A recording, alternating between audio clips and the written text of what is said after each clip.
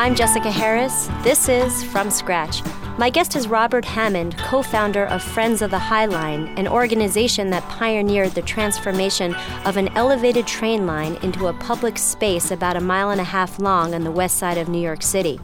Robert co-founded Friends of the High Line with Joshua David, whom he met at a community board meeting to protest the High Line's demolition in 1999.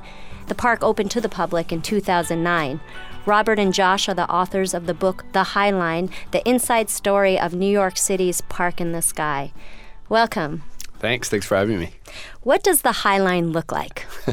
Well, I mean, it was originally an old elevated rail line. So, when I first saw it, it was sort of this rusting structure. But now we've cleaned it up a little bit, and there's a park on top. So you're about 3 stories in the air walking through the city, sometimes through buildings, and it gives you just all these different perspectives on the city. Now, the High Line was first created in the 1930s as a safety mechanism because you had trains at street level who were killing people, basically running them over. And then they were abandoned by 1980s. Why were they abandoned? Because with the rise of interstate trucking, the line was used less and less. And, its heyday was really right after it was built, 30s, 40s. But by the 60s, it was used less and less. And the last train was a trainload of frozen turkeys that ran at Thanksgiving right before Thanksgiving in 1980. So it wasn't that long ago that it was still, an active train line. But, and the trains ran, when you're saying people were killed, 10th Avenue was nicknamed Death Avenue because so many people were run over by the trains. And the railroad hired a guy on horseback to run in front of the trains, and he became nicknamed the West Side Cowboy. What other deliveries were made aside from frozen turkeys to these buildings along the High Line? I mean, it was actually a lot of food. The nickname for the High Line was the lifeline of New York because it brought in a lot of food to Manhattan. And a lot of the buildings that are still next to the High Line used to be windowless refrigerated warehouses. And now they're offices and residences, and they punched windows through. Also, the Nabisco factory, which is now Chelsea Market at 15th Street, they were baking cookies. The train would actually bring in the eggs and the flours, and then the trains would take out the Oreos that would go all over the U.S. So in 1999, the city and developers and residents were planning to demolish the High Line, and you attended a community board meeting to help protest this demolition. What were you doing at that moment in your life? I was working for a watch retailer and helping them launch an internet division, sort of right during the internet boom. So my background was in, for-profit startups, a lot of internet companies. And I read an article in the Times that the High Line was going to be demolished, and it had a little map, and it showed that it was 1.5 miles long. And I'd seen parts of it, but I just thought it was all chopped up. And so that's when I thought, wow, this is, 1.5 miles of Manhattan. That doesn't come around very often.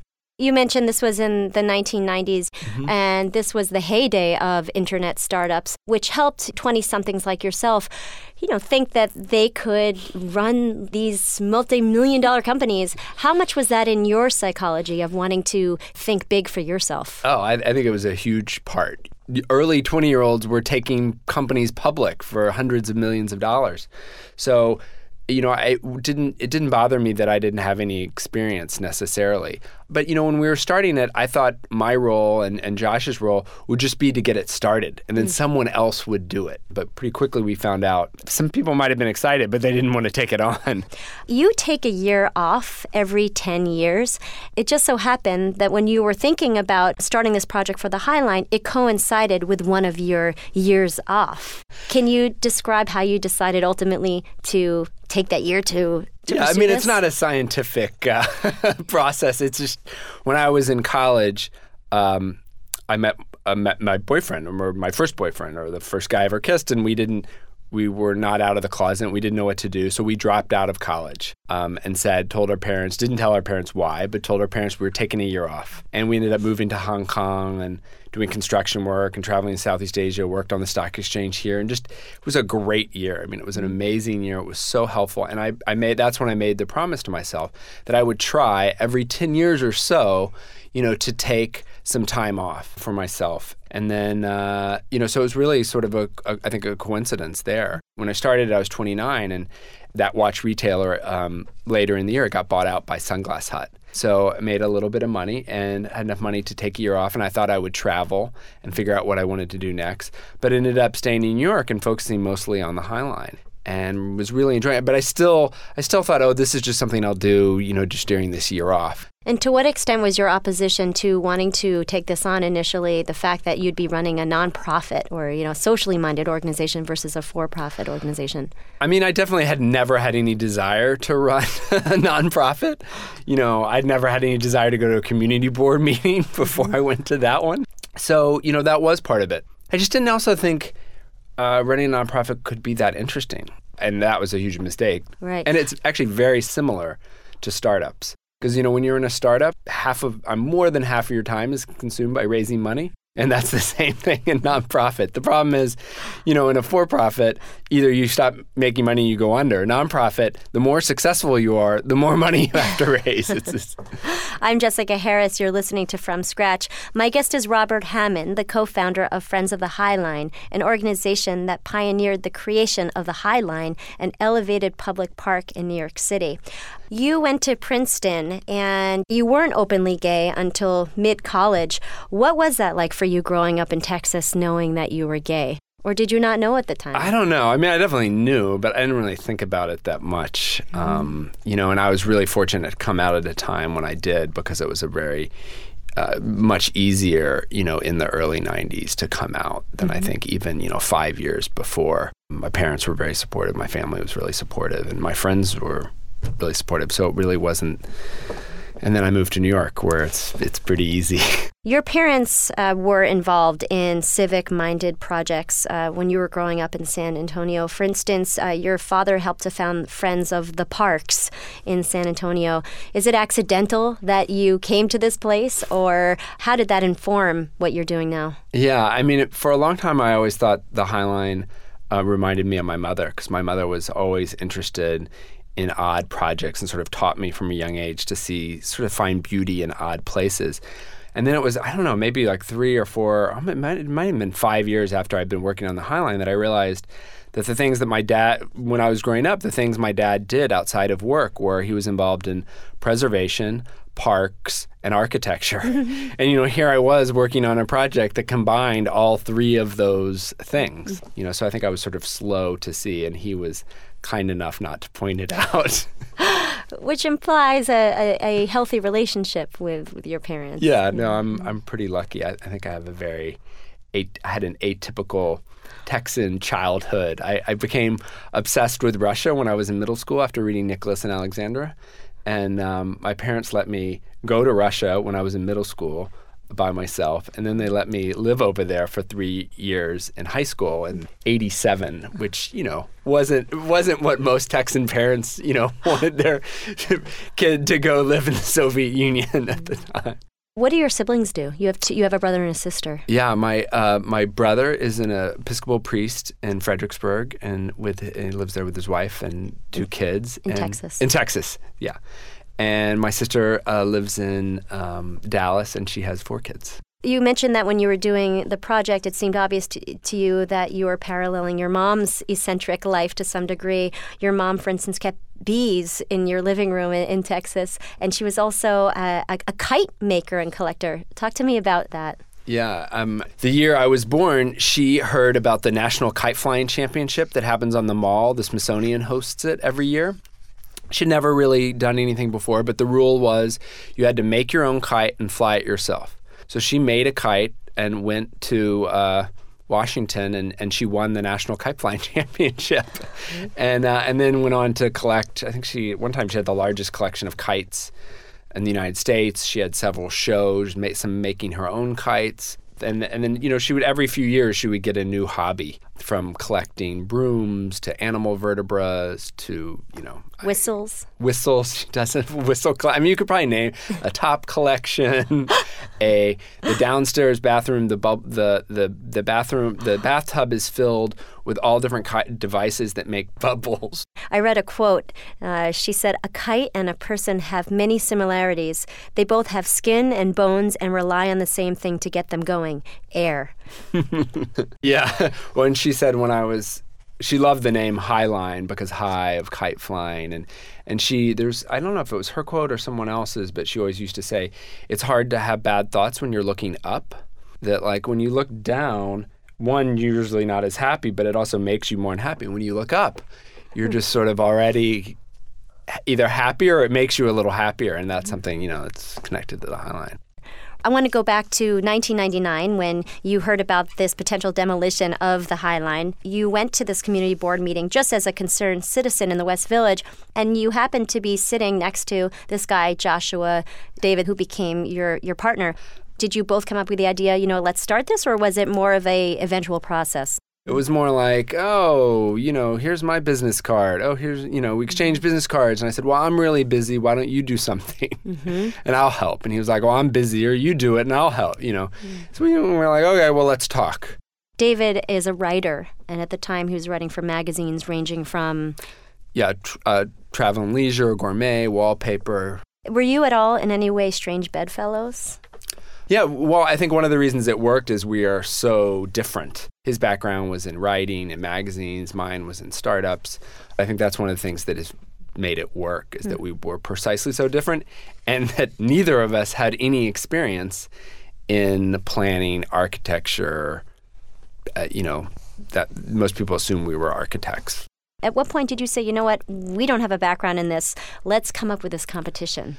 From the beginning, we always said, he and I are not going to decide this. And that's why it was great that we weren't architects. I think if we had been architects, it would have been irresistible for us to want to design it.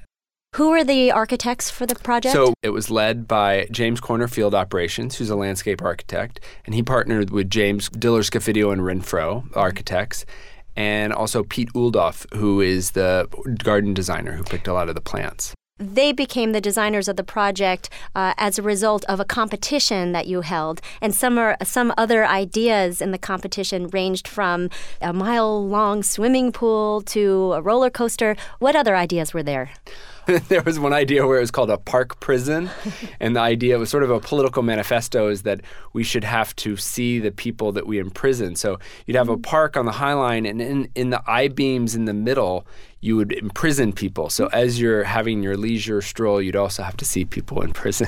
I mean, my favorite was the pool, because it was such a clean idea, this mile-long lap pool. And imagine, swimming, no lap turns.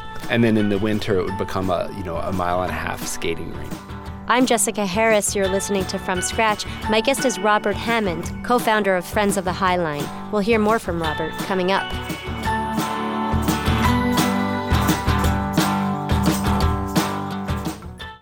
I'm Jessica Harris. This is From Scratch. My guest is Robert Hammond, co-founder of Friends of the Highline, an organization that pioneered the transformation of an elevated train line into a public space about a mile and a half long on Manhattan's West Side in New York City. Friends of the Highline relies on support from members to fund the ongoing maintenance of the park, as well as the expansion of its third section to be completed in 2014. The design for the Highline was determined through this competition that you held. In what way was opening this up to the public strategic? There was one of our early supporters, a guy, Phil Ahrens, and he said, don't show people designs. And it was one of the best pieces of advice. And I always, whenever I'm talking to people that are starting their own projects, everyone wants to rush to get into the design and show what it's going to look like. And, I think there was a real advantage not to, because people could then imagine things that they want to see up there. And that's when we had this photographer, Joel Sternfeld, go up and shoot the Highline. And Josh and I think of him as almost sort of the third co-founder, because he took these photos that sold the project for us. You could look at it and say, well, it's just an abandoned railroad with weeds growing on it. But it's weeds growing on an abandoned rail track with the Empire State Building in the background. So this is Manhattan. And so, people looked at that and saw all different things. Some people saw a chance to build something. Some people saw a chance for gardens. Some people saw perennials. Some people saw the wild grasses. Some people saw preservation. Some people thought trains. It enabled us to really create a broad group of support, not just sort of a narrow, just architects or just preservationists. So the lack of specificity really helped to facilitate this current of interest. Yeah. But what the beauty of it is then it all came back. Actually, ironically, to that very photo. When we asked people in the community what did they want, they pointed to Joel's photo. And the beauty of what the design team did was they didn't just make it look exactly like that. They captured the spirit and the feeling of what was up there, but also added something new. Ironically, the opposition to the project was almost helpful to you. Yeah. Can you describe that paradox? Yeah. Well, at first when we came on board, we really didn't know who we were up against. But then it became pretty clear that the city, led by Mayor Giuliani, was against it. He signed a demolition order 3 days before he left office.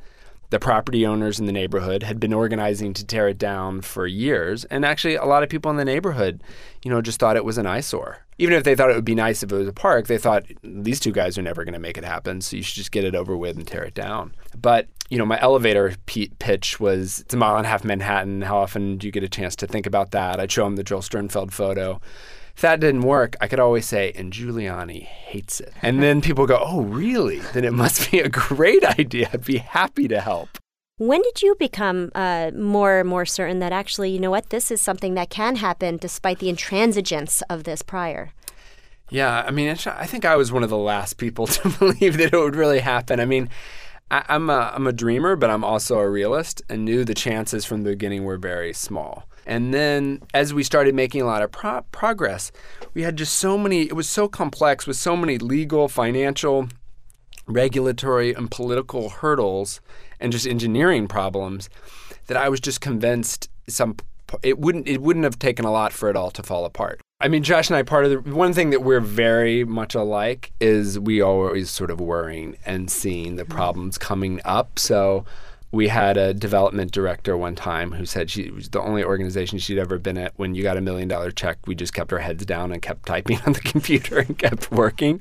And it's still, it's now just still sinking in that this actually not only happened, but is actually working, that people are liking it. You obviously faced just an abundance of opposition. What were some of the darkest, personal moments for you? Did it ever get to a point where you just didn't like what you were doing? Yeah. For me, I like the process. The times I would get really upset and lose sleep, it was always interpersonal things. Mm-hmm. It was, when Josh and I weren't getting along, we've had our ups and downs. Most people, assume that we're sort of best friends, and it's been really tough. And there's been several points in the project where we didn't think we could keep working together. And those were always, in some ways, the hardest time for me. In the early days, you took the stance of you were neighborhood nobodies, which... Well, no, I didn't take... Someone called us neighborhood nobodies. But you kind of ran with it. Yeah. What's that quote? Don't be so humble. You're not that great yet. Yeah. No, we definitely play the humble game. We definitely play that game a little bit. Yet, even though you played that game, you were quite professional and quite deliberate about certain things, one of which was hiring lawyers versus asking lawyers to work pro bono for you. Well, one of the things I think most nonprofits, or maybe anybody, is loath to do is pay lawyers a lot of money. But at the time, we needed to sue the city on a very specific rail use and land use issue, and the lawyers that could do it pro bono weren't the best in that area. And the lawyers that were the best are usually hired by the city or the railroad, and they didn't want to do a pro bono. So that's when we realized, that's how developers get things done. They hire the really smart lawyers. Mm-hmm. And so we wanted to take a page from that book. The High Line wouldn't be standing today if it wasn't for those lawyers. And we had to pay. We had to pay a lot of money. And that's in the early days, it wasn't that glamorous, but that's what we were raising money for, was to pay these lawyers to stop the demolition. I'm Jessica Harris. You're listening to From Scratch. My guest is Robert Hammond, co-founder of Friends of the High Line, an organization that pioneered the transformation of an elevated train line in New York City into a public space. I want to talk a little bit more about the opposition. Why was opposition to keeping the High Line so fierce? And what was one impediment that disappeared that kind of helped to open the floodgates? Well, the High Line was an was a railroad. CSX owned the High Line, but all they owned was the steel structure and a 30-foot easement above it. So there were 22 property owners that owned property underneath it and air rights above it, and they thought it would eventually come down, so they just wanted to tear it down. So that's why there was such opposition and a lot of money involved, because these developers, had bought property hoping the High Line would come down so they could develop in that space. I mean, one of the developers said they spent over $3 million in legal fees fighting us. And then, some people in the community, to me, how romantic, a train running through your neighborhood. The reality was not romantic. It was dirty. It was loud. It smelled. You didn't live on the wrong side of the tracks. You lived under the tracks.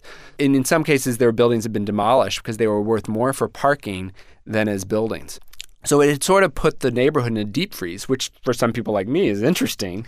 But from an economic standpoint, is not sustainable in a city like this. So a lot of people wanted to tear the High Line down and get on with it. And that's where Amanda Burden, who was the planning chair for the Bloomberg administration, came in and did a rezoning that allowed the property rights to be transferred within a district. It's what saved, most people think it's Jackie O that saved Grand Central, which she did.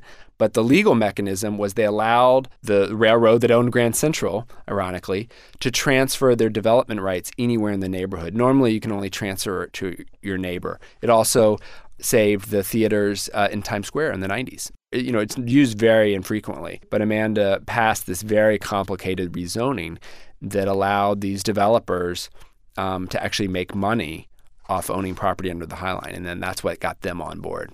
Who were some of your unlikely supporters in the early days? Well, we have Florent, but I mean, that didn't surprise. Florent had this restaurant on Gansevoort Street that really was one of the early pioneers in the meat market. And he put us in touch with Diane von Furstenberg, who had a store in the neighborhood. The designer married to Barry Diller, who runs Interactive Corporation. Yeah, and her son and Barry, really got behind the project and was one of our first really big, financial supporters. Edward Norton was another one, the actor. He read an article that Adam Gopnik wrote about Joel's photos of the High Line that was in the New Yorker, and he read it and looked us up in information and called up Josh. And Josh was just sort of talking to him, and he said Edward Norton, and then halfway through he said, "Are you?" And he said, "Yes, I'm Edward Norton, the actor." And so he said, "Oh, I really want to help." He mailed us a check right away, would show up at meetings, go to community board meetings. I mean, he actually really dug in. You also had a lot of support from the gay community in the West Village. Talk to me a little bit about that. Yeah. So, I mean, Josh and I are both gay. And, I think we thought traditionally, nonprofits were run by people on the Upper East Side that you see in the style section of the New York Times or, just famous rich people. And in the beginning, they weren't that interested in this project.